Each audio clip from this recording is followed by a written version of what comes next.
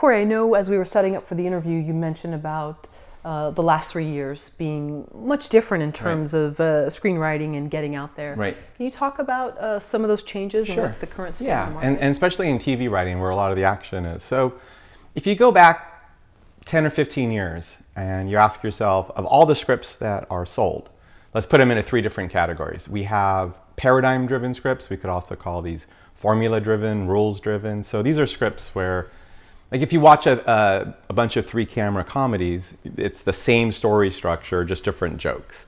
Or you watch a bunch of superhero movies over the summer, it's kind of the same story beats are happening at the same time. So these are formula or paradigm-driven scripts. So that's one category of scripts that people can write and try to sell.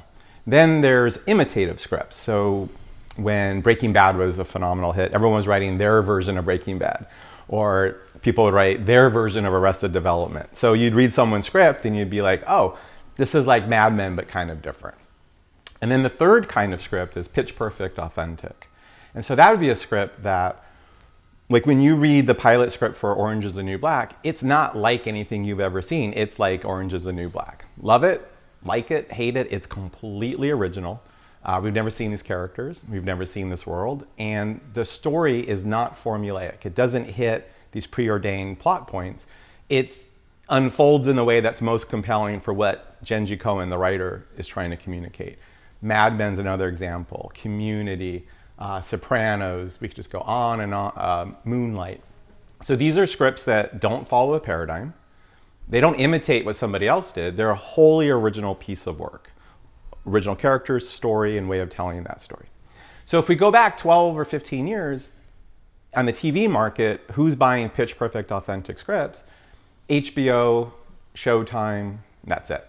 Everyone else is basically buying paradigm-driven shows, genre-driven shows, or a show that imitates a successful show. So if you wanted to break into the business 10 years ago, even 7 years ago, you might follow a formula, you might follow a paradigm. Also, you're looking to get staffed on a TV show. So TV shows hire lots of writers. So if you want to be a comedy writer, you might write an episode of Jane the Virgin or an episode of Silicon Valley. If you're a drama writer, you'd write a version of a drama to prove that you could imitate a show. Everything's completely different now. So now when you ask yourself, who's buying pitch perfect, authentic scripts? HBO, Showtime, Netflix, Amazon, AMC, FX, and the networks. Basically everybody. And the reason is they're all chasing the key demographic, which is 18 to 49. And our generation, we've grown up on on-demand video demand platforms. So we've seen so many movies, we've seen so many TV shows. We know what's original and we know what is imitative. And by and large, our generation doesn't watch formula. And so basically the key demographic wants something that's original, wants something that's new and different. And there's so much you can watch on TV. It really needs to be special to grab your attention and so you to be loyal. So people are loyal to Transparent. They're loyal to Game of Thrones. They're loyal to Jane the Virgin. And these are pitch perfect, authentic shows. So I've read every script that is sold in the last 3 years, and the vast majority are pitch perfect, authentic scripts. Now, there are paradigm-driven scripts that sell. There are imitative scripts that sell. But the people who sell those are people who have a real serious track record in that genre. And what agents will always tell my classes is, if you have a standard follow the dots comedy or drama or procedural, unless you've been an executive producer or above, on a hit show in that space in the last 3 years, your script's dead on arrival. No one will even read the script. Further, showrunners now, when they staff shows, they won't look at imitation scripts. They don't want to look at your version of a show. They want to read a pitch perfect original script. And what they always tell my classes is, if you can write to a show, if you can imitate my voice, if you can follow a paradigm or a formula, that doesn't mean you're a great writer. If you're an amazingly great writer, you can ape my voice. You can follow how I tell my stories. So it's really heartbreaking because there's so many books and classes and seminars that probably made a lot of sense 5 years ago that are teaching people these paradigms or teaching people how to imitate and a set of rules that no longer applies. So it's like writers are being trained for a war that doesn't exist anymore. And just real quick in features, if you're going to work for the studios, you are going to be doing a Pixar film, a Star Wars film, or a Marvel action film. That's basically your three choices. And Pixar has a way they tell their stories. Marvel has a way they tell their stories. Star Wars has a way they tell their stories. But I just have a student who's got her first writing job at Pixar, but the script that she wrote was a pitch perfect, authentic script. So even though when they hire her, they're going to expect her to write a Pixar script, you don't break in with a Pixar script. You don't break in imitating or following a formula. You break in with a script that when everyone reads it, they go, holy moly, who wrote this? This is amazing. This writer, I have to meet this writer. I have to be in business with this writer. So when you look at the writers who are writing all the features for the studios, they either have amazing track record of credits like Lawrence Kasdan, or they wrote an amazing pitch perfect authentic script that no one had seen before, blew people away, and then Marvel's like, hey, would you be interested in doing our, whatever movie we're making? And yes, at that point when you got hired, you're certainly going to write it the way Marvel wants you to write it. But the mistake I see is so many writers write their superhero scripts or their paint by the number scripts, and they can't figure out why they can't get a career. They're just simply writing the wrong kinds of scripts. Corey, what are some of the telltale signs when you, let's say, have a student in one of your classes that they're using this old model, that it may just be 3 years, sort of an outdated way, but what are some tip-offs? So when I work with writers, I separate story design from story execution. So story design is this. So if you were going on a vacation and you wanted to have a romantic, relaxing vacation, and you ended up in a war zone where people are literally getting killed, there's no room service because everyone's dead bodies in the pool, can you have a relaxing, romantic vacation? And the answer is you could, but it's very unlikely. If you go to a very relaxing, romantic resort and everything's perfect, that doesn't guarantee that you'll have a relaxing, romantic vacation, because you still have to have the vacation and you might be stressed. You might be thinking about work. You might be having a fight with your partner. But if you go to a very relaxing, romantic spot, you get there in you fly first class, or you take a night train through Europe, and the design of your vacation is just perfect, it makes it so much easier to have a relaxing, romantic vacation. The mistake that so many writers make is they have a problem with their story design, but they try to fix it through execution. So that's like, you're in a war zone, let's turn the volume up so we don't hear the dead people as much. Let's take the dead people out of the pool. Yes, that does make it better, but just leave and go to Hawaii and you'll be in much better shape. So I always start with story design to make sure people, I'm sorry if I could back up. So the key is when someone's having a problem with their script, is it a problem with design or is it a problem with execution? Because other writers will have a great design, but they'll mess it up in execution, get feedback that it's not working, and throw their design out. So if there's a problem with design and you keep trying to fix it in execution, that's like rearranging the deck chairs on the Titanic. But at the same time, you might have a great story design, but you just aren't able to find the right execution. So I'll often do a consult with someone and the script's pretty good, but the ending's terrible. And when I talk to them, it always comes up, we're like, well, that's not my original ending. And I go, what is your original ending? And when they tell me, I'm like, that's a great ending. Like, I know, but everyone said it, I didn't believe it, it was trite. Everyone had criticisms. They were criticizing the execution, not the design.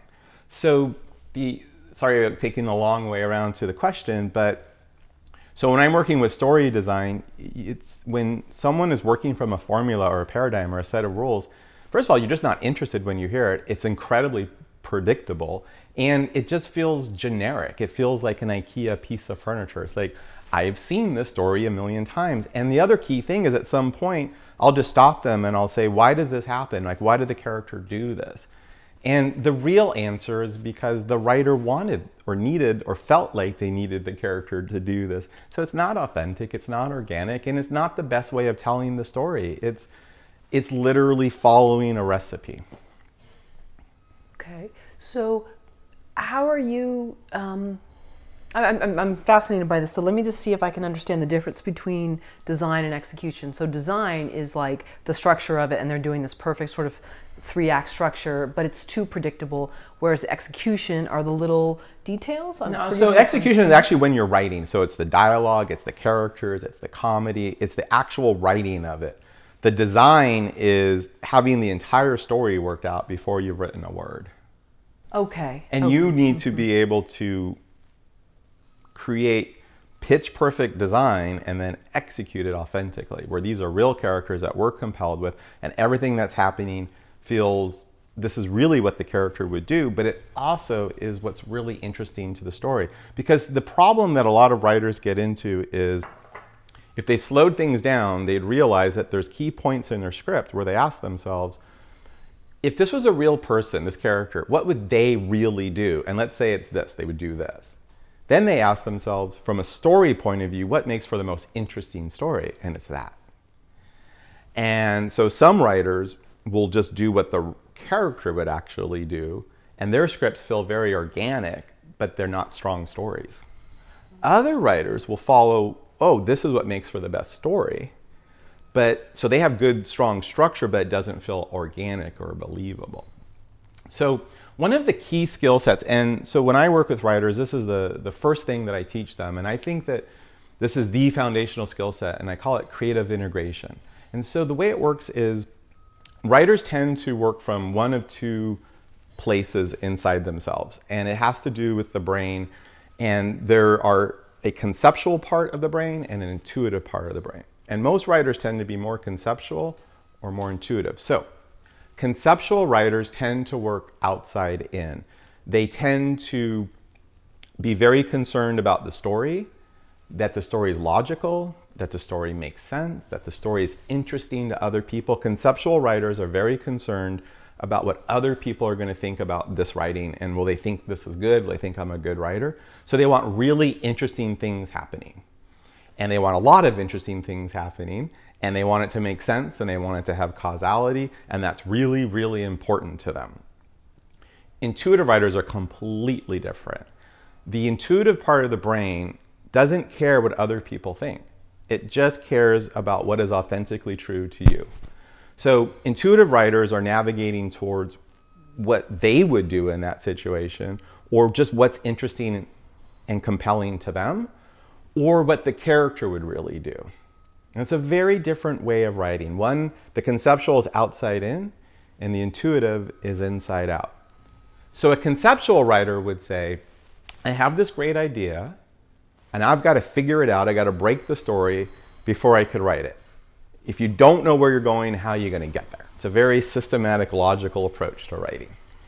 The intuitive writer is going to be someone who says, I need to write this out to figure out what the story is. They find it through the journey. They find it through exploring. Intuitive writers explore.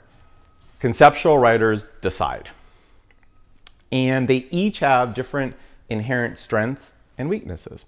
So let's start with conceptual writers. Conceptual writers, when you ask them, why did you write this? Why is this script important to you? It's almost always a big idea, a what if, something that could be commercial, a new way of doing a comedy. I thought this was a great idea for a horror film. Or it's a theme they want to explore, an intellectual theme.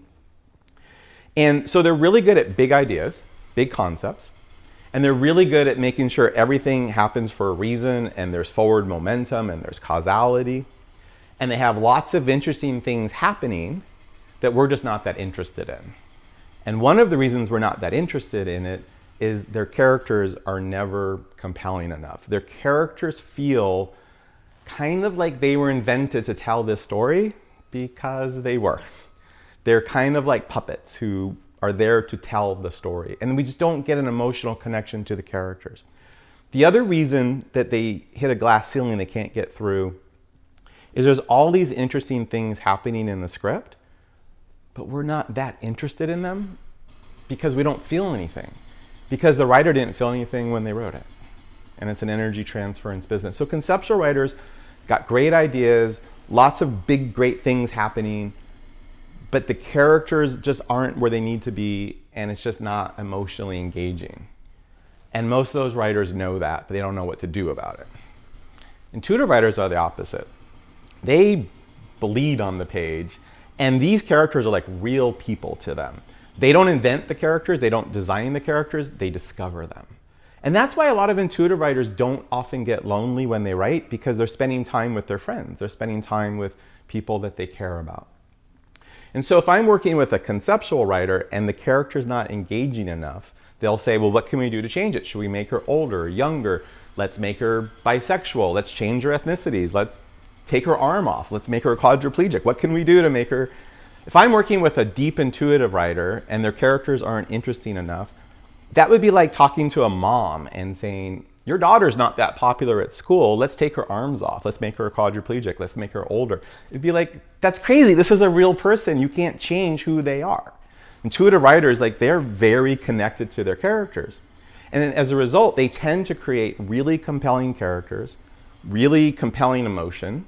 And these really compelling characters are forever searching for a compelling story they can't find. Because the intuitive writer is so inside out and so connected to emotion and character, that part of them cannot create strong story. It's the conceptual brain has a perpendicular processor, and it has a certain way of thinking and strengths and weaknesses. The intuitive brain has a parallel processor. And anyone, if they're interested, you can email my assistant, which is lisa@corymandel.net, and we can get you a bunch of information on this if you're interested. But to take this further, what happens is most writers, if not all writers, when they're writing, they're trying to write the best script they can write.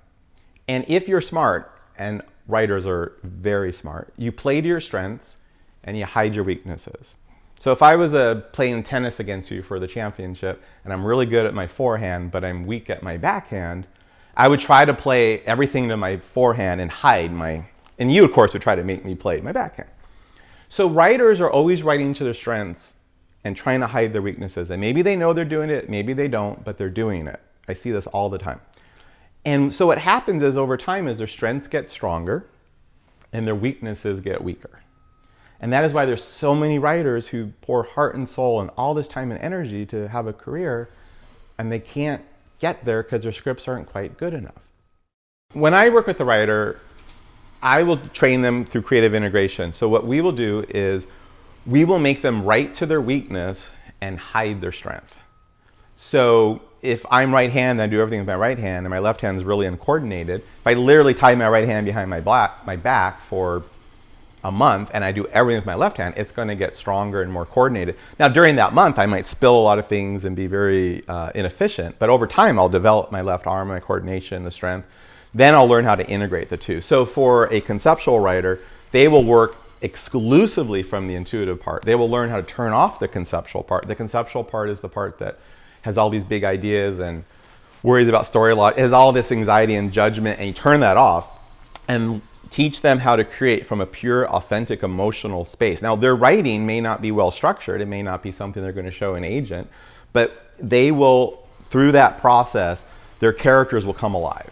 Their dialogue will come alive. And one of the key things when I do intuitive training is to get you to think about something in your life where you feel something very strong, and then your writing, when other people read it, they're going to feel what you feel. So you can get people to have the emotional experience you had when you wrote it. Then when I help you learn how to discover actual characters, and there's a whole bunch of training to get to the point where that's a real person for you, then you can write that person from what they're feeling, and people will feel that. Then you can start putting characters into conflict, and it'll all be authentic characters. And so that's the intuitive training. And when they get to the point where their characters and their dialogue and everything is organic and authentic as best as the best writers out there, then I'll teach them how to integrate that back to the conceptual side so that they all have the best possible stories and the best possible characters. And then obviously for an intuitive writer, it's the opposite. They will turn that part of their brain off. They'll work purely from conceptual until they're a rock star, and then we'll integrate. And that process, it's just so rewarding to work with writers, because if they come out the other end, literally their agent, their manager, or their spouse will say, they'll read a script and say, I love you, but you didn't write this. I hear this all the time. I don't believe you wrote this because your stories aren't this crisp and compelling. I mean, this has all your great character work, but you can't, like, who helped you with the stories? Or someone will say, you don't write characters this great. I love you, I love your writing, but this is like, you know, Orange is the New Black or Mad Men. I mean, this is just that high level of characters. And it's like, it literally is transformative. And then the last thing I'll say, which is really cool about creative integration, is that most writers, occasionally they have these flow days where everything is just pouring out of them and is so great. You're doing your best material and you love those days and you wish you could live in those days. And then writers have those days which are the exact opposite, where you're pounding your head against the wall just trying to get something on the page. And I think for most writers that I work with, they're often somewhere in between. The really great thing about creative integration is almost all your days will be flow days, because this is what causes flow. This is what happens when a writer's writing. There's what would be best for the story. What is the best thing to make the story move forward in the most interesting way? And a lot of writers, especially intuitive writers, they don't know the answer. And that's really confusing and frustrating. Excuse me. Now, even if you do know the answer, and let's say it's that, then of course, what would my character really do? And if it's the same thing, and then you ask yourself, what do I most want to write today? Like, what gets me most exciting about writing today? It's the same thing. All three navigational systems line up. That's a flow day. That's when it's all coming out of you. It's your best writing. You want to live in those days. When you don't know what the character would do, or you don't know what's best for the story, or you know, but this is what's best for the story, this is what the character would do, this is what you most want to write, it's all, those are the worst days. So what creative integration does is it allows people to train and know with a suite of tools what would be best for my story. They'll be able to go to another part and know what would my character really do. They'll go to another part and know what they're most interested in writing. And then they'll have tools to integrate, which is to bring those three things into alignment. And so I can't say that every writing day will be a flow day, but most of the writers I've trained, they'll say, used to be 10 to 20% were flow days. Now it's like 80%. And so they, not only does the quality of the writing greatly improve, but so does the quantity. So let's say somebody knows, you know, I'm very right-brained, okay. I'm very intuitive, right. and I resonate with music and emotions and color, right. but I really have trouble connecting the dots right. and staying on task. Right. And I'm actually speaking personally about myself. So okay. if I know that about myself as right. a writer, and I know that what's going to show up on the page is that the story is going to lack any kind of continuity, probably, there's going to be right. some issues. How do I rein myself in? Because as a right brain person, that's one of my issues. I have trouble reining myself sure. in. So how would somebody who's so used to being, oh, I'm going to go with this emotion, I'm going to go with this, right. So make themselves more right. linear? So it's different for every writer, but generally speaking, what I would probably do if I was working with you is, the first thing I would say is, we're going to turn off your intuitive side and develop your conceptual side so that you're going to be able to naturally and easily be able to connect the dots, but not only connect the dots, but do it with real strong stakes and clarity and strong escalations. And you're going to be able to create as strong of a story as anyone in the industry. And that story, in a sense, is a glass. And then we're going to teach you how to pour your characters and your dialogue and your emotion and all of that intuitive stuff into that structure, so that now your characters and your dialogue will be in service of a super strong story. So, and then usually the writer's like, oh, that's exciting, I want to do that, how do I do that? Then I say, okay, well, here's step one. I want you to imagine that we're going to go behind the barn and take everything that you love about writing and we're just going to shoot it in the head.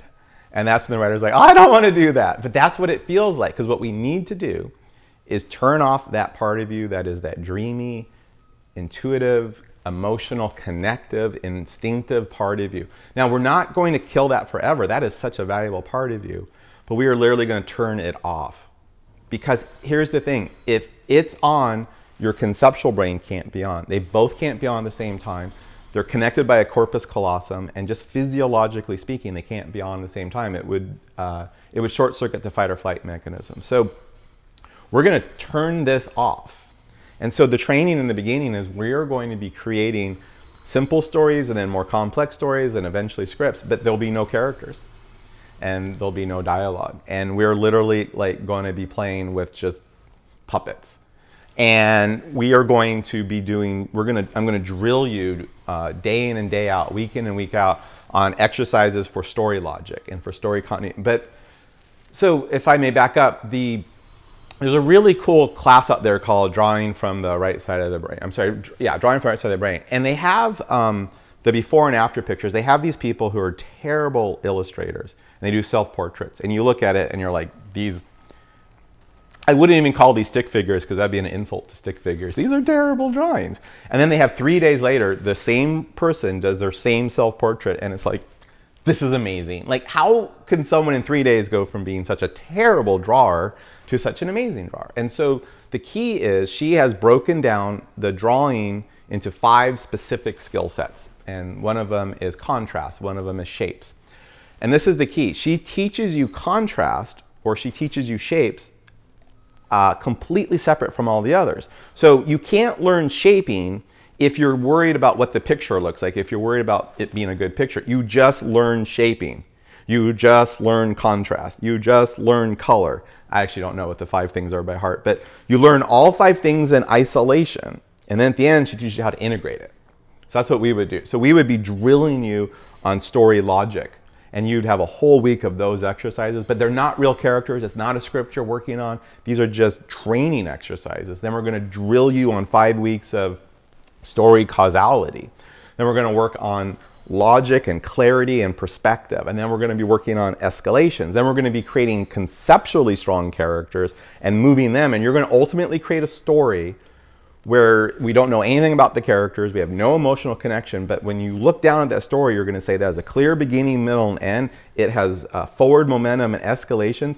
If that story was populated with super compelling characters and dialogue, it could be amazing. And you're just going to be able to do that over and over again. You probably won't enjoy this training. It probably won't be fun. In fact, writers usually complain because they're like, this feels like math.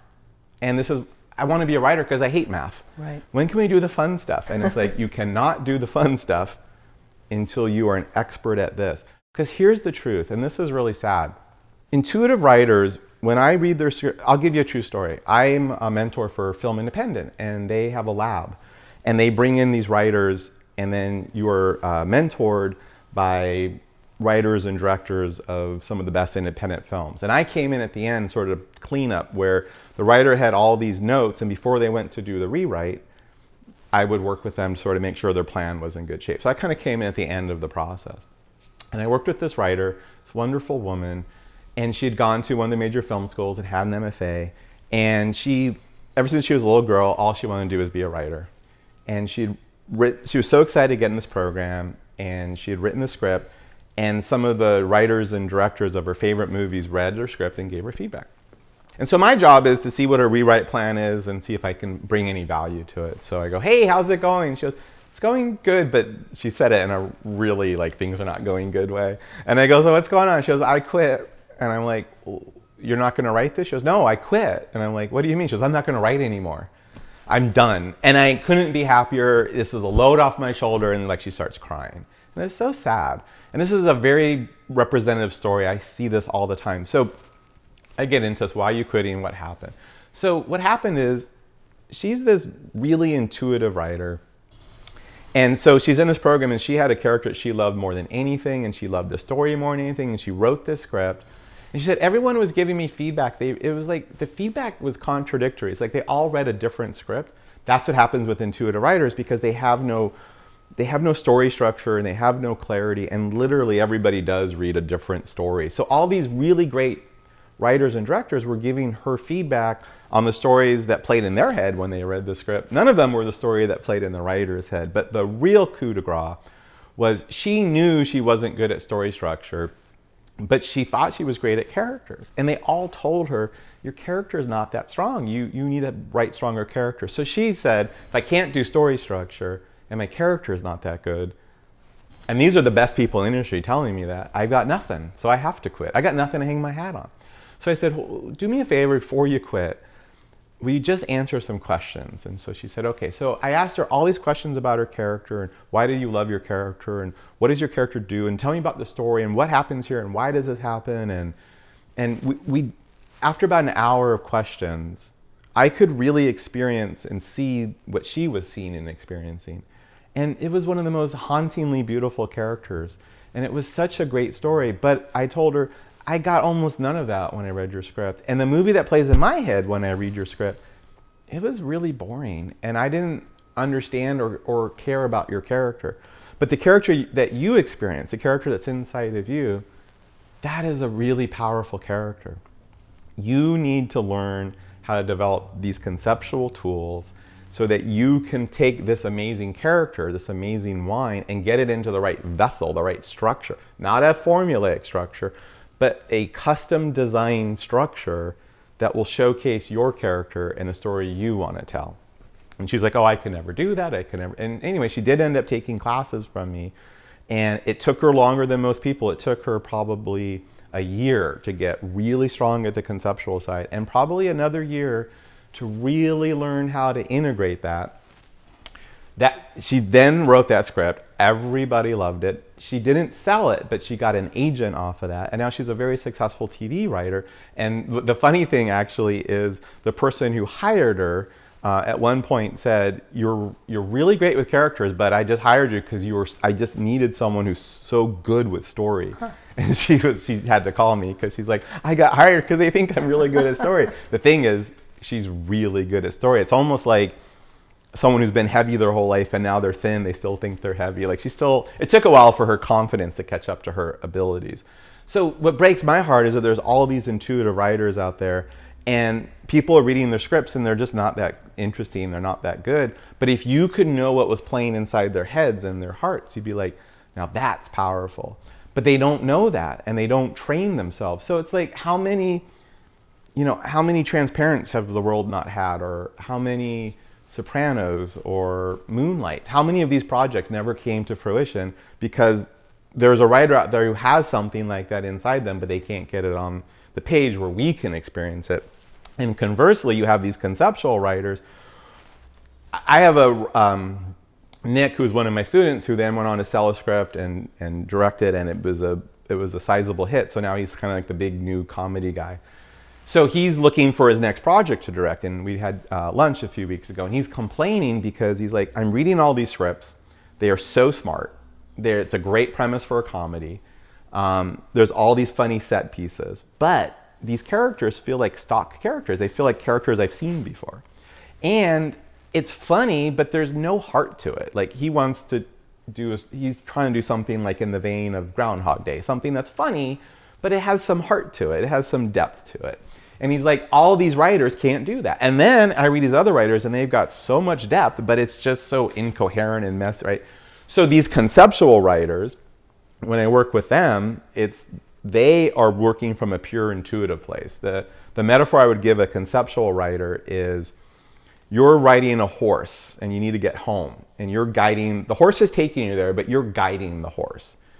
You are the conceptual person, the horse is the intuitive, and you're guiding the horse where you want it to go. Sometimes when you get lost, you have to let the horse guide you. And that's what we're going to do, is we're going to let your inner horse, your inner intuitive, just take you wherever it wants to take you to. And you're not going to judge it. You're not going to control it. Now, it's going to take you wandering around and you're like, this isn't a good story. This is off topic. This is de-escalating. No one's going to be able to care about that. Yeah, the horse knows where it's going. And the journey won't be a great story. But the horse is going to take you to some clearing with the sun and the lake that is just going to be the most beautiful place you've ever been. And it is going to be life-changing that you experience that. And then we'll teach you how to create a story around that space. But you'll never find that inside you until you let the horse just go where it wants to go. But most conceptualists are like, okay, I'll let the horse take me where it wants. And the horse starts doing pages and it's like, yeah, but this part of the forest is boring. I'm bored by it. I know a reader would be bored by it. I couldn't sell this anywhere. Okay, stop it, horse. I'm going to help because you don't know what you're doing. It's like, no, the horse is taking you somewhere if you let it.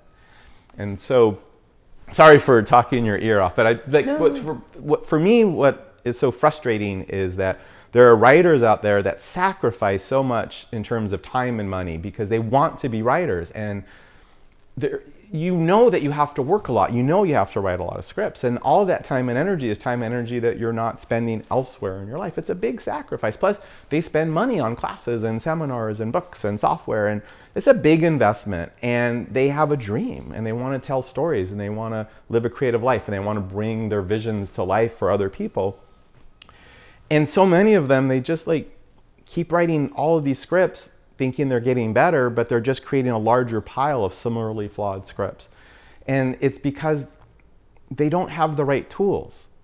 They don't have all of the right tools. And just as an example, there's so many writers that were like, I know my characters and dialogue aren't that strong, but I don't know what to do about it. I just think there's something wrong with me. And then they always write big concept comedies or big concept thrillers where it doesn't matter if your characters are that good, because they'd love to write The King's Speech. They'd love to write Silicon Valley. They'd love to write Mad Men, but they're like, I'm not good enough.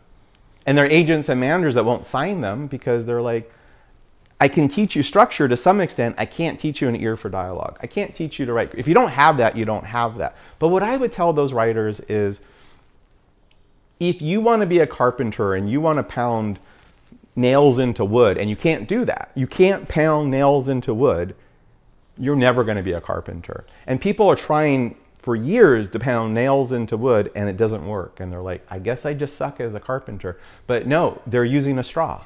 They're using a drinking straw to pound those nails into wood. They're using the wrong tool. If you gave them a hammer, they might be a little clumsy, but after they got good with the hammer, they're like, oh, I can do this. Their conceptual writers are using their conceptual tools to try to create characters. It doesn't work.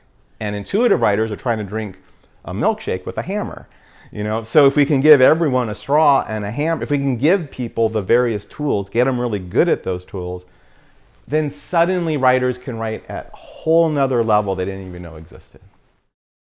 It sounds like left brain, i.e. conceptual writers, have a lot of trouble letting go. They're so formulaic, and they're so much about, you know, making sure that this makes sense, and that, you know, whereas with these right brain people, they're just all over the place and they're just too easily led. So it sounds like you do exercises to help the left brain people let go and the right brain people rein themselves in. So there's a great video that I can send people. Again, you can email my assistant, which is lisa@coreymandel.net. And so it's a neurologist, and she'll really break down the conceptual and the intuitive parts of the brain, and literally what one part is good at, what the other part is good at, but they can't talk to each other because they have a different processor. It's like the old days with PCs and Apple.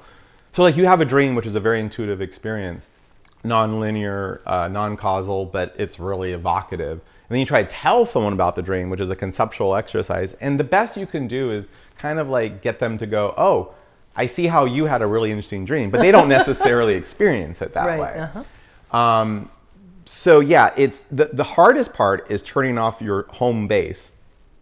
And then when I can get you over to this other side, I will give you exercises, because everyone knows about this 10,000 hours to become an expert at something. Well, even Malcolm Gladwell has said that 10,000 hours was the wrong thing to focus on. There's nothing magical about 10,000 hours. What he said was 10,000 hours of dedicated practice. And everyone latches on to 10,000 hours, but everyone forgets dedicated practice. Dedicated practice is the way people become an expert in something is, sure, they got to put a lot of time and energy and passion into it, but it's what they do with their training, it's how they train.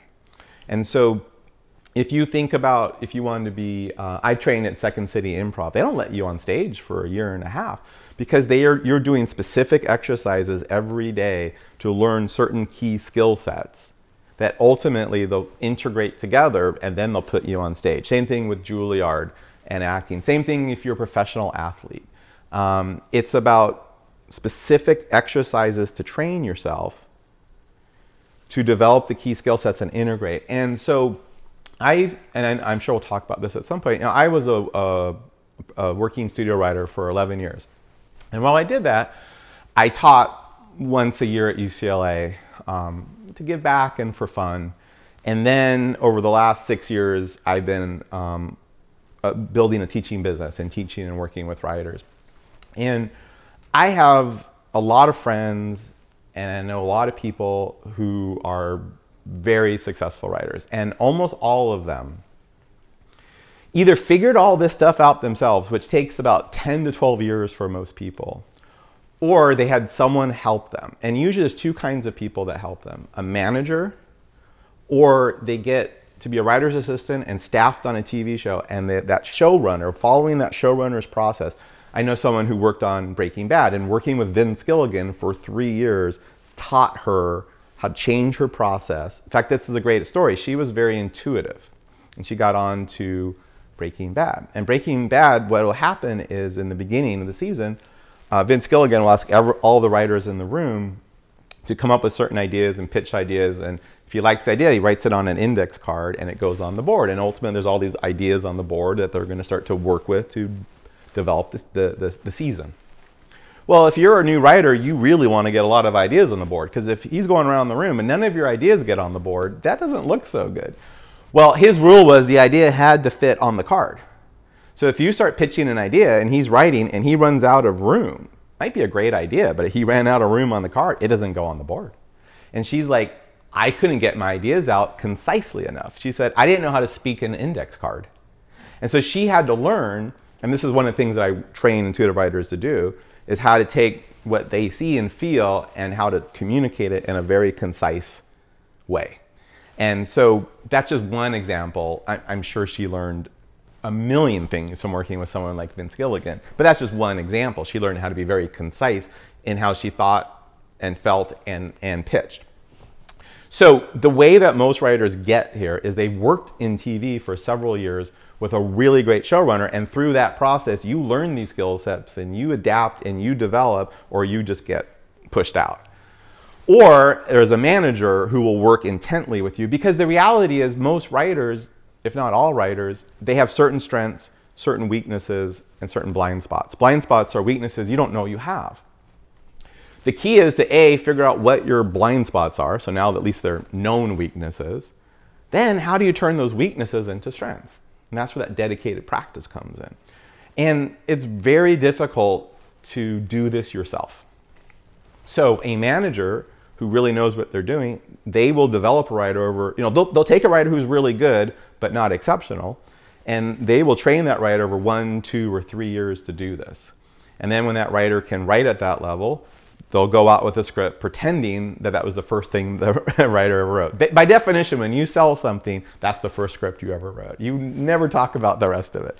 So the writers that I know who have careers, especially the best careers, generally speaking, either they were trained by showrunners because they were able to work in TV early on, or they were trained by managers. Very few of them were self-trained. It's possible, I know of some examples, but it took a decade, and they're rare that they got there. Well, the reality is there are a lot of writers who don't live in LA, so they can't work on a show. And even if you live in LA and you're like, okay, I'll work on a show for training, where do I sign up? It's not that easy, it's very competitive. And the thing about managers is they're so busy servicing their clients, no one wants to do development anymore, so the manager has to really work with their top writers and really help them develop their material. They don't have time to work with their new writers, their emerging writers. So there's all these writers who are like, I have a manager, but they won't spend a lot of time helping me. And there's all these managers saying, God, I really wish I could be helping these writers, but I don't have time. So it's really hard to find someone to do that kind of training. So that's when I used to teach at UCLA for a long time. And someone challenged me this, like, can you develop a training program to train writers like this if they don't have a manager who can do this for them, if they're not yet able to get on a TV show, or they don't want to, or they don't live in LA? Is there another way they can learn these skill sets? Because a lot of the programs out there, they're just telling people to take your writing and put it into this paradigm. But so what I did is I wanted to create a series of workshops that could teach these skills. So that's where this all came from. I know you'd said in another video that when you were teaching at UCLA that each, and forgive me if you're on the semester system or the quarter system, but okay, each quarter or semester you would see maybe 2 people in the class that you really felt were like the gem and the gems, and the other ones, although with time and with proper training they could become that. I'm wondering, first of all, those 2 people, that's hypothetical, would they really know? Could they see that they were different from the other writers? Usually. Really? Okay. How would they know, and what would they, how could they see it, and how could you see it? So I was talking about this with a manager the other day, and I'm afraid I'm going to over-answer your question, so I apologize ahead of time. So one of the key skill sets, in addition to creative integration, is to be able to write in compelling conflict. And compelling conflict is what takes great characters and great dialogue and just makes it pop off the page. It's hard to explain, but you have a visceral experience when you read. You read some stuff that's just bad, and then you read some stuff and it's got some great moments and some great characters or dialogue, but it's nothing really happening. Then you read some stuff and it's good, things are happening and it's interesting. But then you read something and it just pops off the page. You can tell. I was a studio reader, and I could tell within one page if someone knew what they were doing, if it popped off the page or not. Now, if that one page was great, I don't know if they could write a whole script. I have to keep reading. But if that one page didn't pop, I knew they couldn't. And yeah, if I had a class of about 20 people, there'd usually about 2 people, and their writing just sort of popped off the page more than others. They didn't know why necessarily, but everyone could tell, and I think they could tell. They would often not say anything. It's like in a writing group, there's usually one person whose writing just is better than everyone else's, or in an MFA program. It just, maybe people don't know why, but it does. What I've learned is it's because they're writing in compelling conflict. And I find that about 5% of the writers that come to work with me naturally do that. I don't have to teach them. It just has that popping off the page. And about 5% sort of do that. And the other 90% are anywhere from they need some work to they suck at it. They just suck at it. But you can teach people how to do it. So a great example is Neil Simon, the playwright. He has a book called Rewrites, which is his autobiography. And he talks about, like, year after year when he was a younger man, he'd write these plays and he loved the characters and everyone thought they were hysterically funny, but there was just something missing. It just didn't hold together. It just wasn't interesting enough. And over time, he's like, I know something's missing, but I don't know what it is. And I know a lot of writers who feel that way, and it's a really terrible feeling. He eventually did the one thing he never wanted to do, is he went to his older brother, who was a really successful writer. And his older brother read his stuff and said, you're not writing in compelling conflict. And Neil Simon's like, what are you talking about? What is this? And he said, my older brother taught me what it was. And then the light bulb went off. And so then he said, I would just structure my compelling conflicts and then pour in all the character and comedy. And that's how he did his career. David Mamet, and this is on my website or you can look online, he did a memo about a decade ago or so to the writers of The Unit, his TV show. And he basically said, you will learn how to write in compelling conflict or you'll be in the blanking unemployment line or the bread line. And there's a lot of F-bombs in this memo, but he's basically saying, this is not a natural skill set for most people. You will learn to do this or you will not survive. And so I didn't know it at the time. And to go back to your question, actually, for the truth of my experience was the 18 people whose stuff wasn't popping off the page, I wasn't able to get them there. And so I, like a lot of teachers, and I talk to teachers at UCLA and other film schools, and they'll say this privately, I don't know, they'll say this publicly. It's like, yeah, when you teach a class, you're teaching for that 1 or 2 person or people who have what it takes. The rest don't. But look, they have a dream, support them, be encouraging. Don't tell them that they don't have what it takes. They'll figure it out. And then when they figure it out, they will give up this dream and they'll find a dream that they have the talent for, because not everyone could be a world-class chef. Not everyone could be a professional athlete. And so we teach for that 1 or 2 that have what it takes. And for the rest, we don't tell them that they don't have what it takes. We could be wrong, but they'll figure it out. And that's a real fixed mindset way of approaching this. And one of the books that changed my life as a teacher is Mindset by Carol Dweck. I make all my students read it. It's the only thing I make them read. She talks about the fixed mindset and the growth mindset. And the growth mindset is, okay, these 2 people who their stuff's popping off the page, why? What skills, what talent do they have that other people don't have? And the growth mindset says talent is repeatable skill sets. And maybe you're born with them.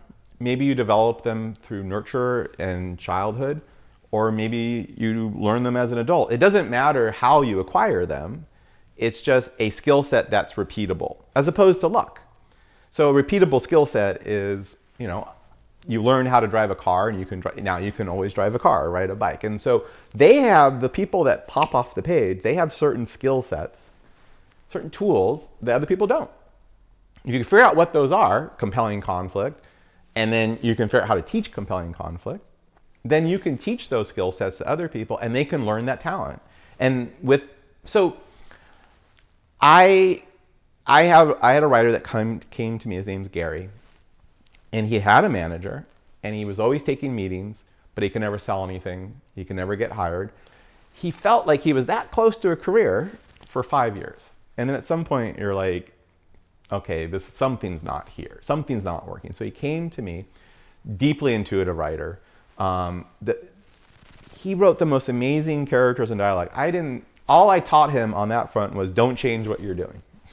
Like, you're amazing, just keep doing that. Don't let anyone interfere with that. But on the conceptual side, you've got some real weaknesses. And him specifically was escalations, how to keep making things get strong, like keep making things worse and worse in an organic way. That was his.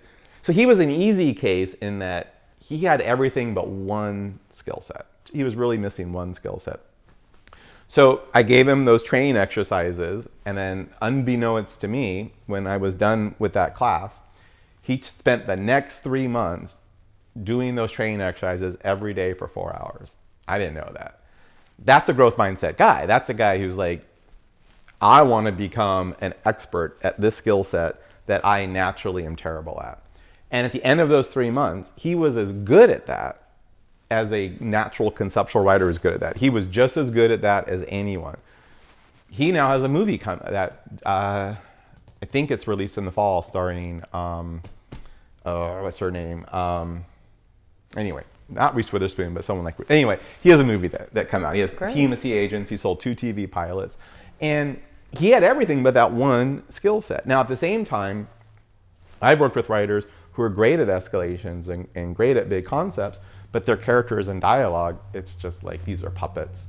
And through the intuitive training, they could come out the other end where their characters and dialogue are just as good as these people who are naturally great. So the key is, you have natural talents, and then there's talents that you don't have or you're not that strong at. If you train the right way, you can, if you're willing to put the time and effort in the right way, you can end up being just as talented as someone who's naturally that way. And that's the growth mindset. So for years, I honestly, and I'm embarrassed to say this, but for years I would teach a class and I'd come home, my wife would say how it goes. I go, these 2 people I think could have careers. The rest of them, not so much. And over time, usually those 2 people would go on to have careers and none of the others. And I'm like, well, I teach for those 2 people. I encourage everyone else because you never know, but they're probably going to find out they don't have what it takes. When I changed this approach, and it took a long time and all effort, I remember I had a class where it was only 10 people. There was 1 person who you could tell had it take, the other 9 no. And within 4 years, 1 of those 9 people dropped out because of long story. So that left 8. And of that 8, 6 of them went on to got careers.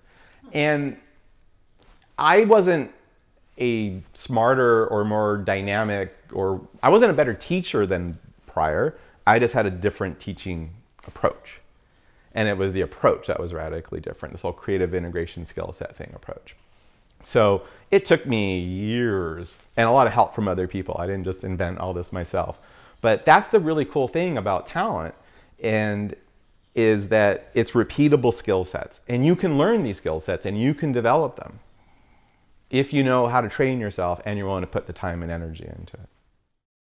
Let's talk about this hypothetical class of 20 people, 2 excellent people that you think have potential to have careers, and the 18 that don't. Do you think those 18 people want to hear the truth? Knowing that they can be, it's malleable, they can, sort of, you can mold them to, but do they really want to hear it? And talk about this growth mindset versus what's the other side of that coin, which is? Yeah, fixed mindset. Okay. And so how do you know you're experiencing a student that has the fixed mindset and they don't want to hear it? Perfect question. That is such a smart question. So the fixed mindset, first of all, believes that if you want to be a writer, you either have this talent or you don't. So then you are constantly have this voice in your head that says, do I have what it takes? Do I have the talent? Am I wasting my time? Am I going to get a career, or is it never going to happen for me? That constant fear-based chatter is that fixed mindset. And because of that, the fixed mindset, and you asked such a smart question, it desires an outcome. So if I had a script and I go, hey, will you guys read my script and just give me your feedback? I want to know what you think. There's the fixed mindset and the growth mindset, and they're both there. I don't think it's one or the other. I think they both exist. It's just sort of a ratio. Are you 90% growth mindset and 10% fixed, or vice versa? When I give you guys a script, I go, just tell me what you think. My fixed mindset wants an outcome. It wants you to say, well, now I know why you had a career. Now I know why you teach others. This is maybe the best script I ever read. I'm literally in awe to be in the same room with you. I didn't know a human being could write this well. This was the most amazing script ever. Like, that's what my fixed mindset wants to hear. And when it doesn't hear it, it's going to throw a temper tantrum. And at that point, it has two choices and only two choices, which is what's wrong with you guys, or what's wrong with me. So you always hear writers out there saying, yeah, my manager said that the characters weren't strong enough. You know, I got to change managers. I mean, he doesn't know what he's talking about. Or they'll say, yeah, my manager said the characters weren't good enough. I don't know why. I'm no good at characters. There's something wrong with you, or there's something wrong with me. That's the only choices that it has. The growth mindset does not crave or desire an outcome. It desires the truth. So the growth mindset wants to know, what did you honestly think, and why did you think it? And let's say that there were parts of my script that you really loved, and there was a section of the script that you just didn't care for. Why? And not in a defensive way, and not in an attacking way, but why? Because it's like a detective. It's like, what plays in my head is amazing. It's not amazing for you. I want to know why. Where is that disconnect? Maybe there was a piece of information or context that I knew that I didn't get out well enough. And if I could just rewrite it so that becomes more viscerally clear to people, maybe you'll then have the experience I want.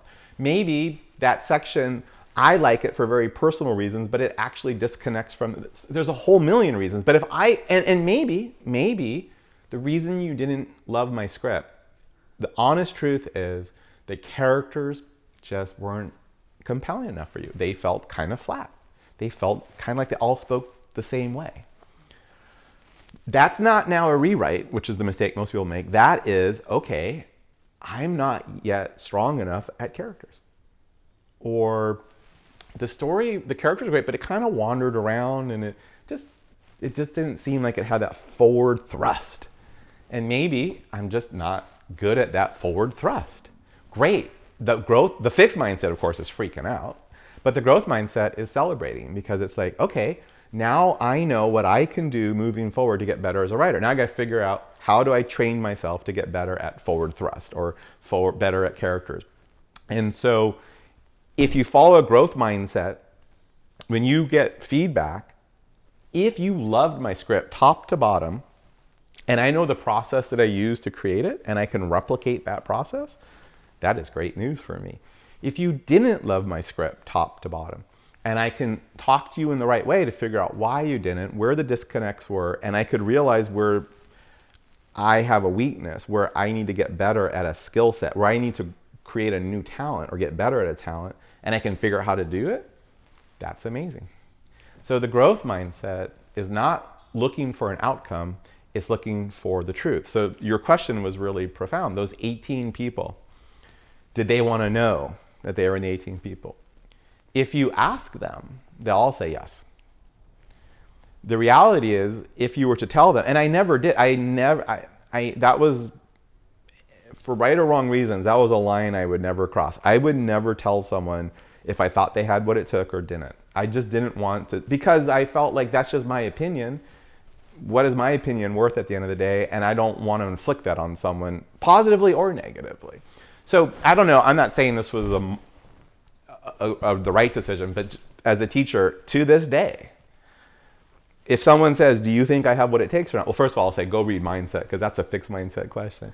But even if I actually have an opinion, I'll never tell someone. Anyway, but if someone were to tell those people, they would say, I want to know the truth. And that is true for their growth mindset, but their fixed mindset does not want to know the truth. It wants an answer. It wants a specific answer. It wants a yes. Or the fixed mindset would be okay with, I don't think you have what it takes, but I don't think it will take that long for you to get there. The fixed mindset's like, oh, all right, I'll settle for that. But anything beyond that, and then the fixed mindset's like, well, what do you know? Or, yeah, I don't, you know. So, and the reality is, what I've learned is that we're always both fixed mindset and growth mindset. And if you really do the work, you can feel, you know, kind of the ratios. And in fact, like, people often ask me why I teach, and there's a lot of answers, but I'll tell you one of the main reasons that I do this is, as a writer, I had a very unhealthy relationship with my writing. It was really a torturous experience because as a writer, I was about as fixed mindset as you could be. As a teacher, I'm about as growth mindset as you can be. So for some reason, teaching is that one space in my life where it is just so easy to be egoless and growth mindset. And, you know, for other people, maybe that's religion or parenting or whatever. For me, it's teaching. Not sure why, but it is. And I didn't even know about mindset at the time. That's something I learned later on. A brilliant student said, hey, you should read this book, I think. And I was like, oh my God, where's this been my whole life? And, but yeah, so for me, writing had all these demons and anxiety and fears. And it was just this, I was a very angry person. And it was either what the F is wrong with my agent or this executive or what is wrong with me. And those are my only two choices. And as a teacher, it's allows me to live in a growth mindset place and to be it's very healing for me. And it's just, I get so much out of that. And then I really love working with writers and really helping them find and stay in that growth mindset, because that is so important to a writer. Corey, from your time at film school and also, you know, having writing instructors talk to you when you were in college, did you feel embraced or discouraged? Because I'm thinking about like a Ray Bradbury interview I saw where he said he advised a lot of people not to take writing classes because he felt that they were always discouraged. How did you feel as a student? Really encouraged. Did you? Okay. But that's actually why I would have people think twice about taking those classes, because there's fixed mindset encouragement and there's growth mindset encouragement. And so, you know, the very first teacher that let me step back. A lot of teachers that I know have a philosophy that the more you write, the better you'll become. And so their job is to encourage writers. And yeah, I mean, you're going to point out things they're not doing right. You're going to criticize, but you always couch that with 3 compliments, you know, like the sugar with the medicine. Sure. And ultimately, at the end of the day, your job is to make these people feel like they can do this, that they have what it takes. And that'll keep them writing, and the more they write, the better they'll become. And I don't do that as a teacher for a variety of reasons. First, as I've said, I think most writers, when they first start writing, they see significant improvement, because when we first start writing, we make lots of really dumb mistakes that we don't know. We don't know what we don't know. So if you're somewhat open to feedback and criticism, and you're trying to get better, and you have reasonably smart or really smart people in your life reading your stuff and giving you feedback, I do think people really start to make a real improvement. Then they hit a plateau that they'll stay on forever. And that plateau is where the more they write, the higher the pile of similarly flawed scripts are. Because if they have intuitive weaknesses or conceptual weaknesses, you can keep writing as much as you want. You're just going to keep making those mistakes. So I don't believe, I know writers who've been at it for 10 or 12 years, and what they're writing today isn't really any better than what they're writing 8 years ago. So I don't believe, I believe the more you write, the better you become, without the right training and tools is, for most people, kind of a Santa Claus tooth fairy fantasy. Further, I do think it's really important to have someone in your life, or people in your life who believe in you and love you and support you. And when you're feeling down, they're like, no, you can do this. And they can be the wind in your sails when the wind, you know, goes away and you just sort of lose confidence and you lose your way. I think that's absolutely essential. I would never do that as a teacher. I don't think someone should pay for that. And also, I don't want someone to become dependent on me. So I want them to find people in their lives and ultimately themselves to be able to have that, confidence and love. And further, I think that the fixed mindset confidence is always pointing out what you're doing right and complimenting and you're so good, you have what it takes. That's so fixed mindset. I think the growth mindset is there's tools that you can learn. And let me teach you a tool. And so what is your biggest weakness as a writer? Let's spend 4 weeks doing nothing but training on that tool. And then we're going to have you write a scene or a sequence. And you're going to see, or you give it to other people and they're going to see, oh my God, you're suddenly better at this thing. And then you're like, oh, that's the confidence I want to give someone. I had a weakness, I identified it, or it was identified for me. I had a specific training regimen. I came out the other end stronger at that. And maybe you're not as strong as you need to be yet, but you can keep training and you can keep training and you realize I can get to the point where I'm as good as I need to be. Okay, now maybe I've got 6 other things I need to do that on, and so maybe it's going to take 6 months or a year. That's growth mindset confidence. That's what I want to instill in people. So my experience for the most part in film school was very gentle. Everyone came in and told us, you can make this, you can do this, you're amazing. And in my class, there were 12 of us. 3 of us went on to have careers, and 9 didn't. And one thing that the 3 of us had in common, we weren't smarter than the other. I certainly wasn't smarter than some of the others, or a lot of the others. We didn't work harder. Honestly, I didn't work that hard in film school. I'm not proud of that, but I had a lot of procrastination issues. What we did have in common is we all had a manager, not the same manager, but we all had a manager who in their own way said, you're not as good as you think you are. And you need to get better in certain skill sets, and I can help you do that. And in my case, it was a year of working with this manager, turning weaknesses that I didn't know I had, or I did know I had, into strength. That's a big reason why I teach, because I had access to that. If I didn't, I would have been like the 9 who didn't. I mean, I had certain things that I was inherently really good at, and I had certain things I was inherently really bad at, and I had things I didn't know I was bad at. Right. And no one in film school was really helping me with that. It was the manager who did that work. So I think, yeah, classes where they just sort of tear you down and discourage you should be avoided at all costs.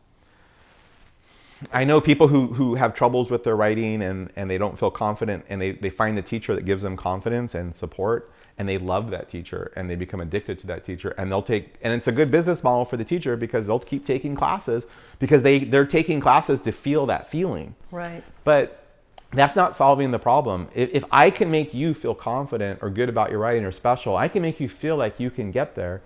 That doesn't mean anything. What matters is when you can feel that way. And the way you'll feel that way, in my opinion, is through proving to yourself that you're making progress and confidence through your training. So it sounds like this sort of military style, boot camp, breaking you down is going to harm someone, but at the same time, too much hand-holding and babying and, oh, you're one of our prize, Right. That sounds like that's also damaging. Like, I think that's highly addicting, but it's not going to, and you're going to feel good, but that's like junk food. Sure. It tastes good, but it's not nutritious. It's not making you healthier. So I'm wondering, with this manager, do you think you were more open to hearing than some of the other people? I mean, if you say that you feel that you were on the same level, right. Was there a difference that you were maybe more that's a great question. Yeah. And as I said earlier, I was such an incredibly fixed mindset person. So I was absolutely not open to hearing okay. it. I got very lucky. So this is what happened. And I want to share this because I try to share this with as many writers as I can, because I think this is a really important story and there's something here that they can do, which I would highly recommend. So what happened is I wrote this script, and the story with the manager was that I was in a writing group, and there were some professional writers. There's actually an Academy Award nominated writer. We met at her house. So that was really exciting. And I'd written the script, they were giving me feedback. And long story short, it got to the point where they're like, this script's amazing. This script will sell. The only question is how much it will sell for. Do you want help getting an agent? And of course, that was like magic to my ears. And then I mentioned this to my a professor at UCLA, who, a lot of really big writers had come through that school and through his class.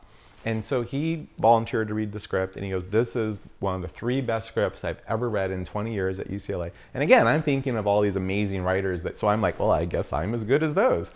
And he goes, this will definitely sell. Do you want help in getting a manager or an agent? And I was interning for a manager at the time, just as an intern. So as a favor to that manager, I'm like, do you want to read this? Because I'm like, it's going to sell. do you want your 10% or not, buddy? And so he agreed to read it. Took like 3 weeks, which drove me crazy. And then we had a meeting I'll never forget. I go in there and he's like, this is a pretty good rough draft. Don't show it to anyone in the industry, because when you show stuff to people in the industry, they get coverage reports on it, and those are database. That's your first impression. But if it's not great coverage, you haven't just blown your chances at that production company. They're going to share that coverage with everybody. It's a database. So you've blown your first impression across the board. And he said, this will not serve you well, but you have some real strengths, you have some real weaknesses, you have, some blind spots. I could help you with that if you're, and he's giving me this whole talk. And the whole time I'm like, what is wrong with him? And I'm like, did I tell you what the Academy Award nominated person said? Did I say it with my professor who represented Stevens, or, taught Stevens? It wasn't, anyway, And he said, look, they were all telling you the truth. This is a better script than most scripts. It's an impressive script, but it's not nearly as good as what you need in the industry. He goes, look, the people in the writing group are working writers. Your professor at UCLA, all smart people. But they're not in the business of breaking writers into the business. I am. I know how good something has to be. This isn't close. Oh. And I'm like, didn't want to believe that. My fixed mindset's like, he's an idiot.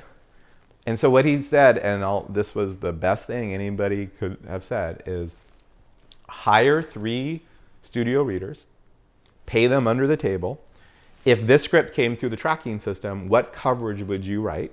And then give me the coverage. The honest coverage. And if the coverage isn't good, it's not going to hurt you, because it's just you only see it. Nobody else sees it. And I didn't have a lot of money, but I did this. I paid him like $100, $150, 3 different people. Someone at Imagine, someone at Warner Brothers, and someone at Scott Rudin's company. And the coverage came back, and it wasn't terrible, and it wasn't bad. It was okay, which is terrible. It would have hurt me. It was clear that this coverage was like, this is okay. Nothing special, nothing great here. And then on the writer, it says, recommend, consider. It was low marks on the writing on 2 of the 3. And that, you can't hide from that. Yeah. And then the manager said, I'll work with you if you're willing to put your ego at the door and do this training. So I did, and it was like 14 months. Oh, wow. And it was grueling. He was not a good person, but his training was good. It was Marine. It was much rougher than it had to be, but okay. And at the end of that time, he said, I now think the script is where it needs to be. I'll pay for coverage reports. And he paid for 3 coverage reports with 3 different people, real actual readers. And it was all just exactly what you want, exceptional coverage. And literally 3 weeks later, Ridley Scott hires me to write Metropolis. I flies me to London. I mean, like, my whole world changed. My whole life changed. And it never would have happened if that manager hadn't sort of forced me to pay for coverage. And so, because at some point the fixed mindset can't hide. And that's what I always tell people. If you're thinking, like, the biggest mistake you can make is go out to the marketplace before you're ready. And just because your friends think it's great, and just because your teacher thinks it's great, and just because the script consultant you hired is great. And I don't do it anymore. I used to do script consulting, but I say don't listen to those people, because they're running a business, and a business wants happy repeat customers. So they often tell you what you want to hear. And even if you find a script consultant who has incredible integrity, which is rare, but they exist, they're not in the business of breaking writers into the business. And I wouldn't listen to their advice per se. I know people who are like, the script consultant said this, this, and this. I went out to the marketplace, look at the coverage, it stunk. It happens all the time. I say, hire actual readers under the table in TV or feature, wherever you are, and get the actual coverage report that they would get. And if all 3 coverage reports come back, recommend highest marks, then you're ready to go out, then yeah, get on the highest mountain, pound your chest, and get everybody to read your script. If that's not the case, stay off the radar. You don't want people reading your material. It's going to hurt you. and figure out how you can train yourself to get better. So sorry for a long answer, but no, I was very fixed mindset. And if that manager hadn't done that for me, I'd be taking classes today. I wouldn't be teaching them. Corey, let's talk about someone who has an agent. Okay. And two scenarios: either they've been dropped by their agent, and I don't know how you would be dropped, would be via email, telephone call, and on the flip side, those who feel that they should drop their agent. So two scenarios. Well, the second one's hard because, of course, the question is, why do you want to drop your agent? And it's usually because they're not working for me and they're not doing what they're supposed to be doing. And I'd have a career or a better career if they were. Well, the challenge, you're in a really tough spot, because if you're going to try to find another agent, they're going to know. It's sort of like trying to find a wife, but you're married, right? So they know you're married to someone. So then the question is, why are you leaving your wife? And why do you want a new wife? And then, because if the writers start saying, well, my agent's not doing this, my agent's not paying attention to me, everyone in town is going to say, you're blaming your agent, but it's you. And your writing's not good enough. And oh yeah, I'm a super busy agent. What I want to do is take a client who's not that good, who always blames their agent. Also, as an agent, what I love is spending time and energy on someone who's not loyal to me. So yeah, let me jump business with you. When you have an agent and you want to switch agents, that's the hardest place to be. And if you really are there, first of all, just stop. And the question becomes, imagine that there is a factory that's polluting a river, and then downriver, all these kids are getting really sick. And Doctors Without Borders flies into that village, and they start working with those kids, giving them medicines and treatments to help those kids get stronger. Doctors Without Borders is doing a great thing, but they're running in a circle because they're not fixing the problem, they're fixing the consequence of the problem. The only way to fix the problem is to stop the factory from polluting or get a different water source for the village.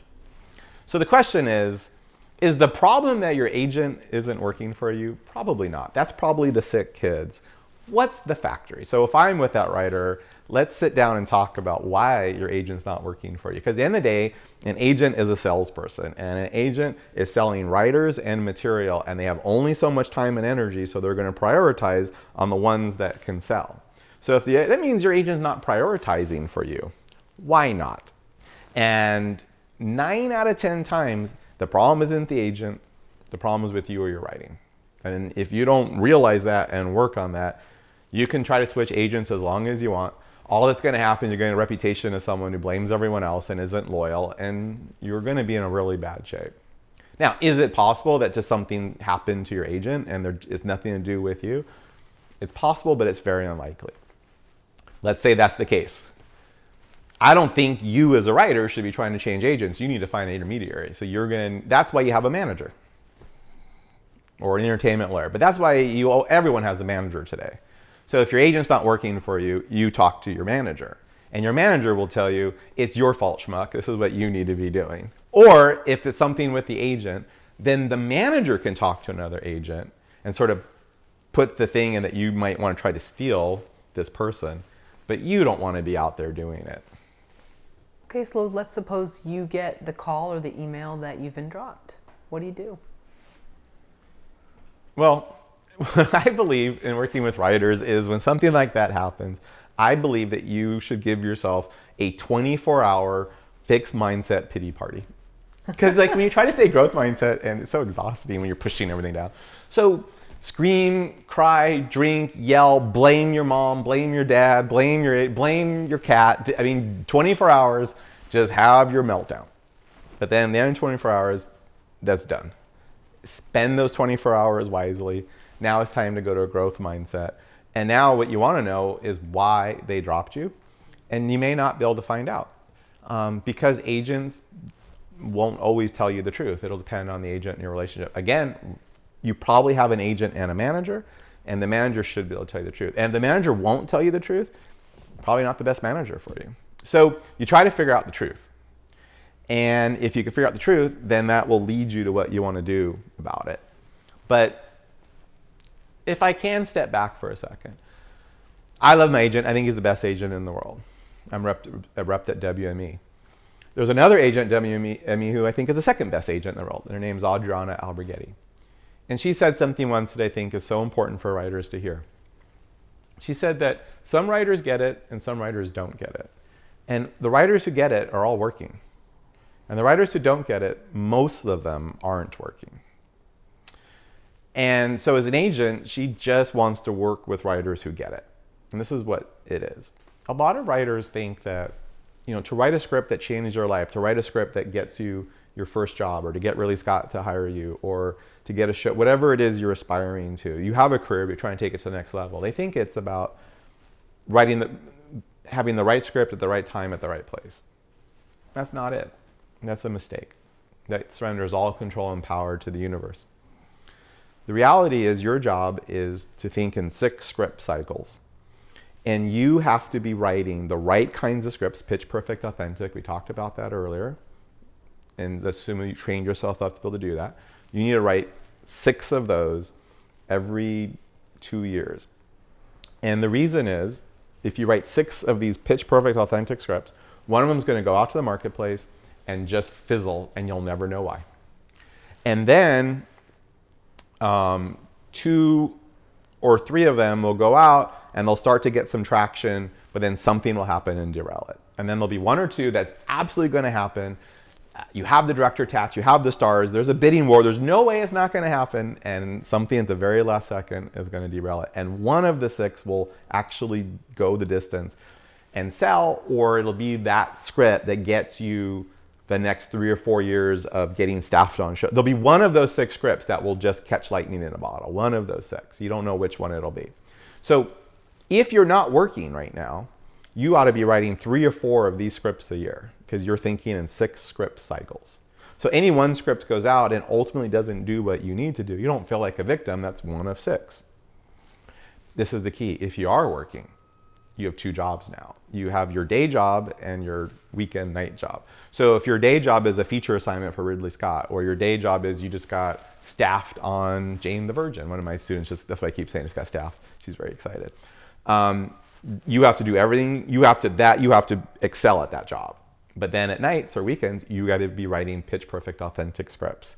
And maybe you're not writing 3 or 4 a year. Maybe you're writing 2 a year but you don't stop writing these scripts and creating these scripts, because one of these scripts is going to be the thing that takes your career to the next level.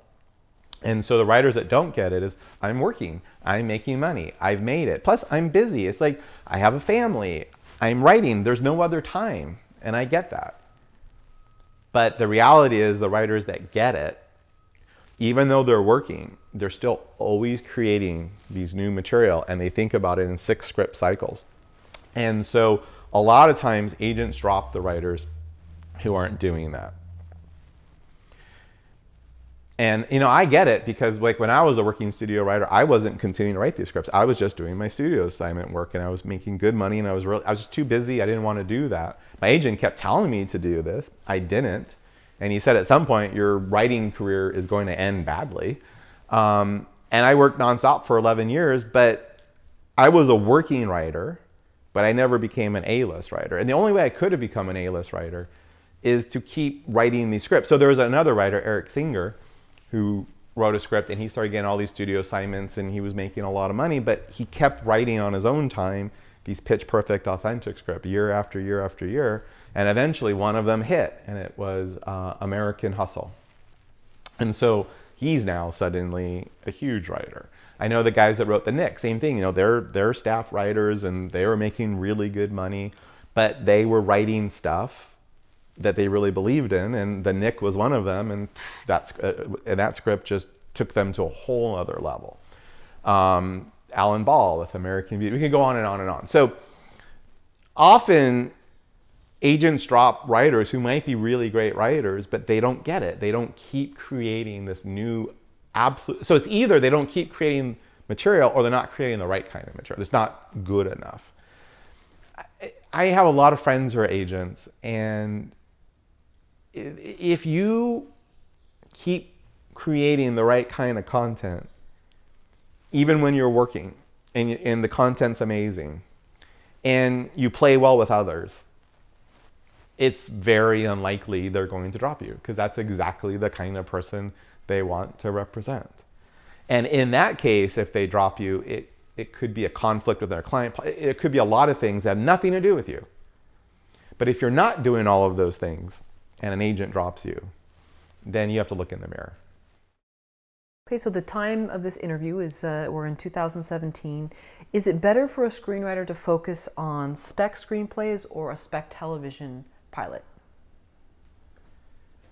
So I think that TV writing and feature film writing are different art forms. There's a lot of overlap, but they're very different.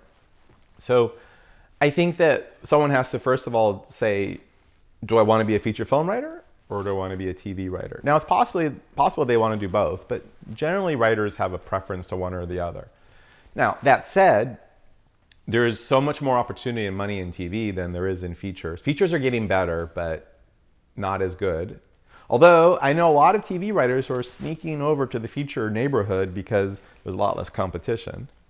But that said, I do have clients and students who want to be feature film writers, but want to become TV writers as their day jobs while they keep writing their Moonlight or their Manchester by the Sea or whatever they're writing. But what I would say is, you know, there's this training of all the creative integration and skill sets. And then when you really get to that, the last training of really designing and executing on your stories and your characters, there's different training for TV or feature. So I would say if someone is sort of new to this whole game, I'd pick one of those forms and really get strong at that before you try to learn the other. I wouldn't be bouncing back and forth because then you kind of become kind of good but not great at either. Now, if someone's really great at one form, yeah, focus on the other. So it is really hard to sell a feature film original script, but it's getting a little bit easier, which means it's gone from impossible to almost impossible. But I mean, I have, in the last 2 months, I've had four students sell feature scripts.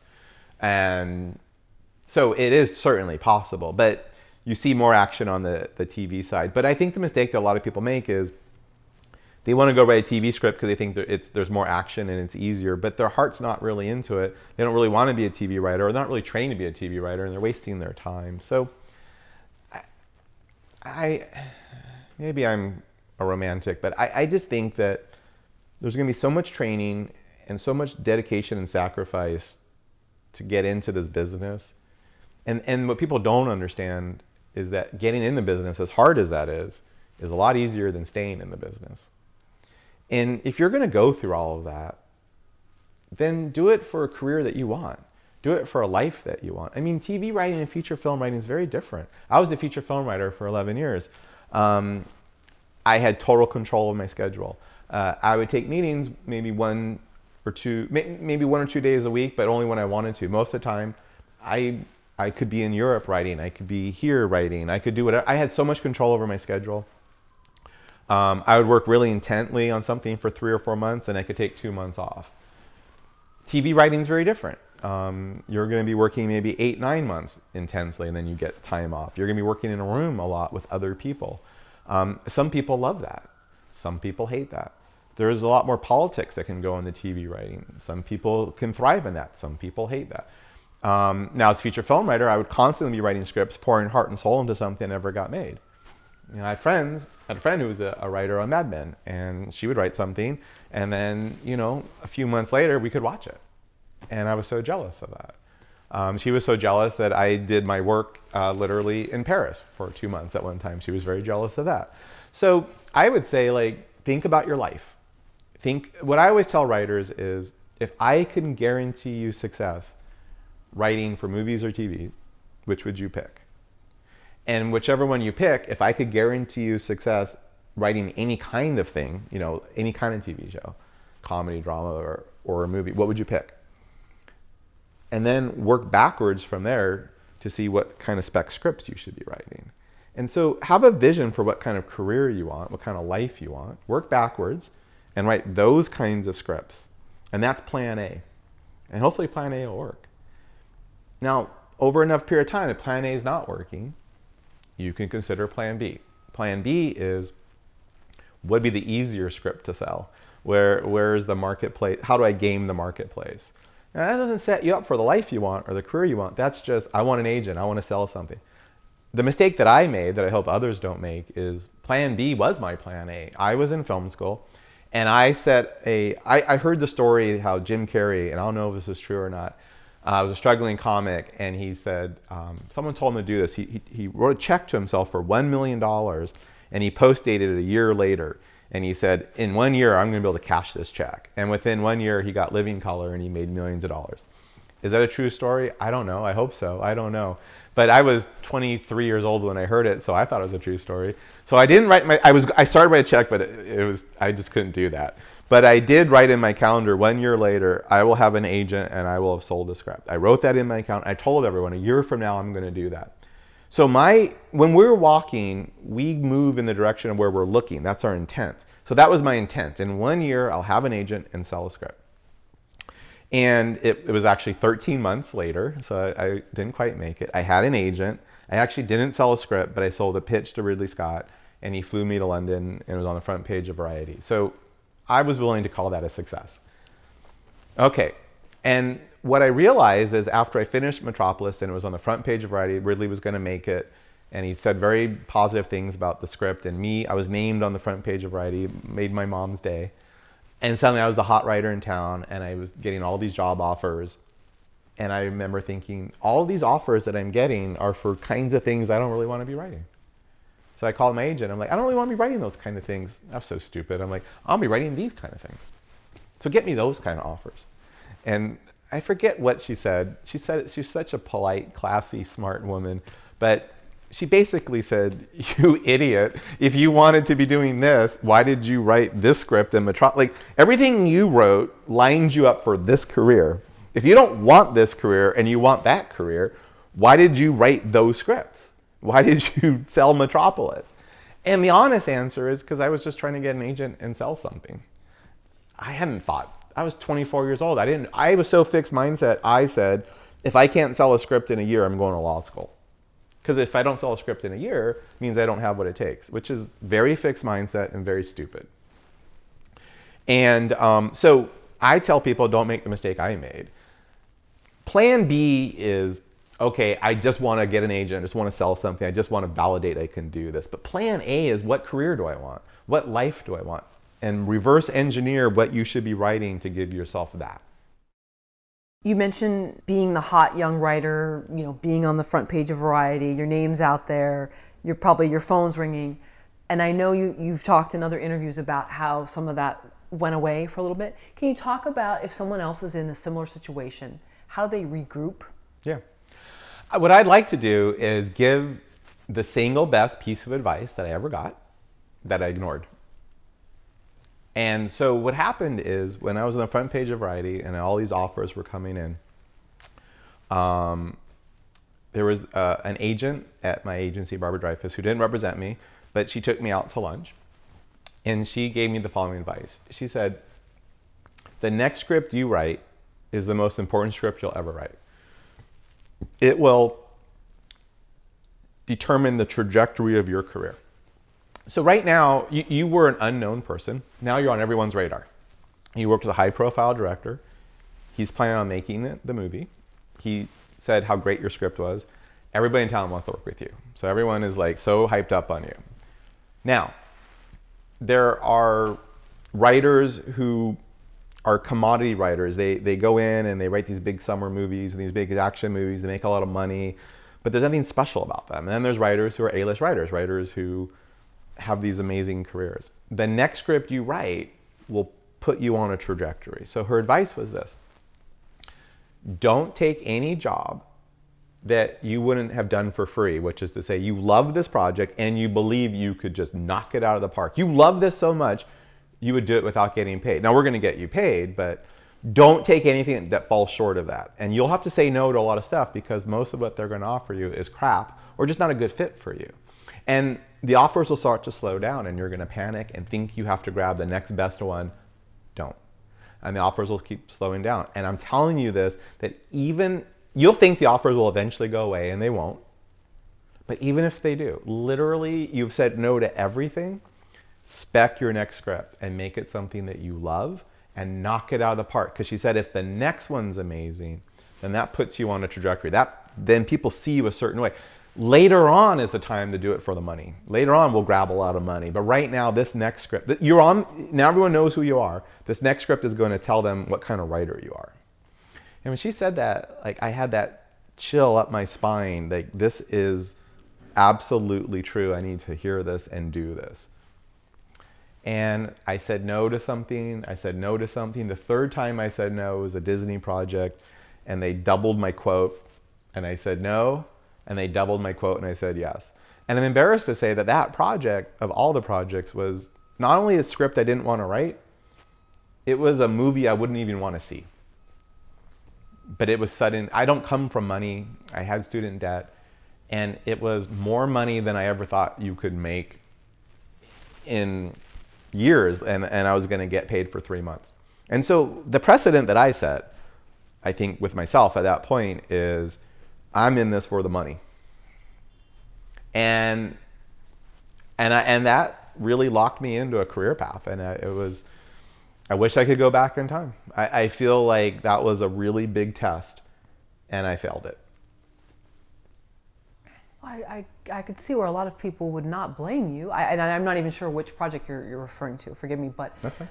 I mean, so you really feel like even the money that you took, and probably it changed many things for you, because money can do wonderful things. It can also hurt, but I mean. But here's the thing: if I hadn't taken that project, and that project never got made, and as a writing sample, I think it was good, but it wasn't special. If I had waited and took something else, or even did something original, and if it was great, I would have made so much more money down the. I mean, so my agent, represents me, but he also represents Aaron Sorkin. I worked nonstop as a studio writer for 11 years. I made a lot more money than I ever thought I could make. Do you know the difference between how much money Aaron Sorkin is making? I don't know, but I'm sure that what Aaron Sorkin makes is not even in the same zip code as what I made. He also represents J.K. Rowling. Now, I'm not saying that I could have become Aaron Sorkin or that level, or I could have been J.K. Rowling. I don't know. But what I do know is that the choices I made prevented that from being a possibility. I was a studio writer. I just kept doing a bunch of action movies, and some were action comedy movies. Sometimes I thought they were fun, sometimes I didn't, but I loved the paycheck. And I loved just making the money and the deal. And I never stopped and wrote from my heart. I never wrote. And I'll tell you, one of the main reasons is I was so fixed mindset. I was so afraid of rejection. I was so afraid that every script I wrote, I was afraid that people would say, oh, you're not that good of a writer. You're a fraud. Now, if I wrote something from my heart, if I wrote something that was authentic, that exposed me into the material, now they could say, you're not a good writer and you're not even a good person. Like, they could reject me if they rejected my material and it was very personal, then that would feel like they were rejecting me as a person. And that was too painful. I was not going to allow that to happen. I mean, my agent was begging me to write something authentic and from my heart. My wife was begging me. My manager was begging me. My golden retriever was begging me. And I just wouldn't. And so it's just, it was short-sighted. First of all, money isn't everything, but even if money is everything, I potentially could have made so much more money. But more importantly, I could have written stuff that I was in love with. And I could have, look, maybe I could have tried for that career. I could have written authentic stuff. I could have swung for the fences. I could have tried for that A-list career and maybe come up short. And then backed into the career I had. Maybe. I don't know. But I know that the choices I made meant I was never going to have that career. I was never going to be creatively fulfilled. I was never going to be writing the stuff that I really want to be writing. I was never going to be writing from love. I was always going to be writing from fear.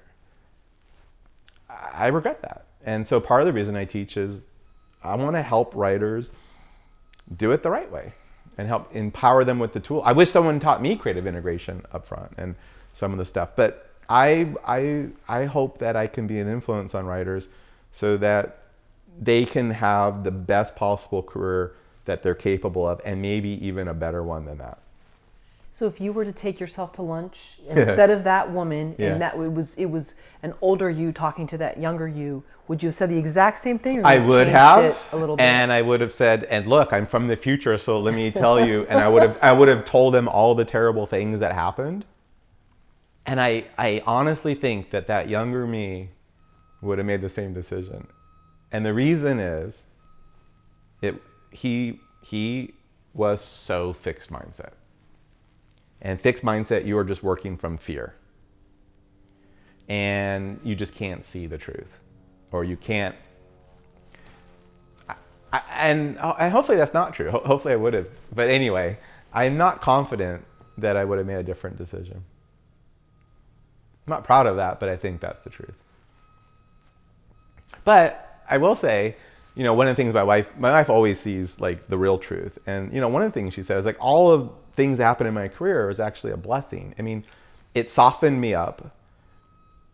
It got me out of this fear space. And I wouldn't be the teacher that I am now had I not made those mistakes and gone through that. And I did make a lot of money, which is nice. So it's like, you know, it had a lot of perks. But yeah, I wish I could have done it differently. So you've worked with a lot of young students, and I'm curious what the idea in their minds of what it's like out in the real world is versus what the real world is like in terms of whether they were the two best writers in the whole class. Well, I think, you know, when I teach a class at UCLA or my private workshops, there's all these people that just want to be professional writers. They have no idea what it's like to be a professional writer. And I don't think you ever know until you do it. And so it's just, I want to be a professional writer, and I had a vision of what that would be. I think most people's vision is, I sit in a room or in a room with other people, but let's say I sit in a room and I write what I want to write, and I write it in a way that I want to write it, and I write what I love, and everyone else will love it. It don't work that way. People have a process to how they write. And that process usually is what's comfortable because it plays their strengths and it hides their weaknesses. And it's learning how to write in a way that other people love it as much as you love it. And it takes a lot of work and a lot of training. And then there's deadlines and there's politics.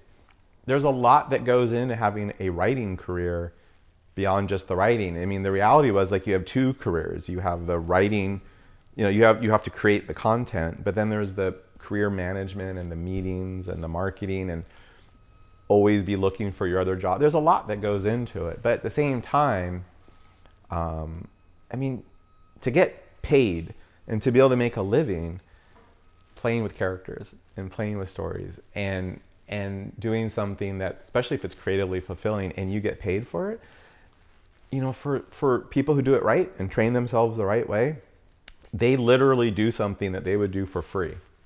And they get paid, and perhaps they get paid millions of dollars. Perhaps they get paid tens of millions of dollars. Perhaps they get paid hundreds of thousands of dollars. Perhaps they get paid $100,000 to do what you would do for free. That actually is possible, and I have a growing list of clients and students who have that lifestyle. So I think anyone who really is drawn to this should absolutely pursue it, you know, and just pursue it in the right ways. Can we talk about, though, the beginning stages of their career where a lot of it's going to rest on discipline and being your own taskmaster? And I think it's easy when you think, okay, I have to, you know, get back to this person's email on, do I have this finished and finished? But when in the beginning, there's going to be a lot of time alone. There's going to be a lot of time being your own taskmaster and how difficult that is. Yeah, so it is really difficult in the beginning. And a lot of writers have this fantasy or this illusion, and I did, and I was wrong, is that, you know, you're working and you're making money and you're trying to write and you're so busy and writing so hard and God, when you sell something and when you get hired, then you can quit your day job and you can quit this and you can just write, and oh, what a luxury that would be because you're so time starved. But when you first when I first broke in the business, you know, I had 2 months to write the script for Metropolis. But almost every day I had meetings and I had to go on meetings and I was talking about other projects and pitching, and I actually was spending more time on that than I was on my day job. So I actually had less time to write. And you were just pulled in so many directions, and so discipline really matters. So one of the things that I teach writers from the very beginning, writers who are starting out, and then and a lot of them won't do this, but the ones that do, not only do they become better writers, this will save their rear ends when they have a career, is I teach them the idea of a writer's schedule. So what that means is if you have a job that pays the bills, and Thursday at 3 o'clock, you have to do a marketing proposal to your boss. I know where you're going to be Thursday at 3 o'clock. You're going to be doing that proposal. Now, if you don't feel like it and you don't feel like the proposal's that good, you're still going to do the best you can. And if you feel like watching TV or napping, you're going to be there, or you're not going to have a job. And from 10 a.m. to 12 p.m., you are supposed to meet with this client. You're going to do that. And you schedule your life around that. So what I tell people is no one is going to treat you like a professional until you are a professional. No one's going to invest money in you until you put the money where your mouth is. So you have a career, perhaps you have a family, perhaps you have all of these pulls on your time. I get that. Every Sunday night, you're going to create a writer's schedule for the next week. And maybe you can only write 45 minutes a day, ideally an hour or 2 hours. Let's say 90 minutes a day. You will block out that writing time, be it at 7:30 in the morning, be it at 6 o'clock, whatever it is, for every day for that week. Now, if you've blocked out Thursday from 7:30 to 8:30 is your writing time, I know where you're going to be at 7:30. You're going to be writing. And it's not, if you feel like it, because that's like your marketing meeting with your boss. So you schedule out your writing time every single week, and then you honor that. And if you're not willing to do that, and you're not willing to honor that, why should anyone else invest money in you? And so the writers who will adhere to that and have that writer schedule and stick to it before they have a career, then when they have a career, when they have that beginnings of a career, because the beginnings of a career, you have so much demands on your time and all of these meetings, and you need to take these meetings. You need to strike while the iron is hot. It really saves them because they'll carve out that time and they'll put everything around that writing time. So I think a writing schedule is really, really important. We talk about managing distractions because, I mean, it's one thing if someone's got a writing schedule in 1992, but now we have the internet, we have text messages, we have email, we have all. Right. So what I tell writers and what I see the successful writers do is they live in 1992. So, but what they'll do is often, now it depends. Let's say this person is a morning writer. So basically, let's say they get up at, I don't know, they get up, they do their exercise or they have their breakfast and they have their 3 hours of writing. And that's going to end at 12 o'clock, from 9 to 12. So from the moment they wake up until 12 o'clock, they have no internet. They will turn their router off. Or you can actually program your router to go off, or you can program your, so they don't check emails, they don't check text, they don't check their phone. They live in a pre-internet world until 12 o'clock. And their phone is turned off.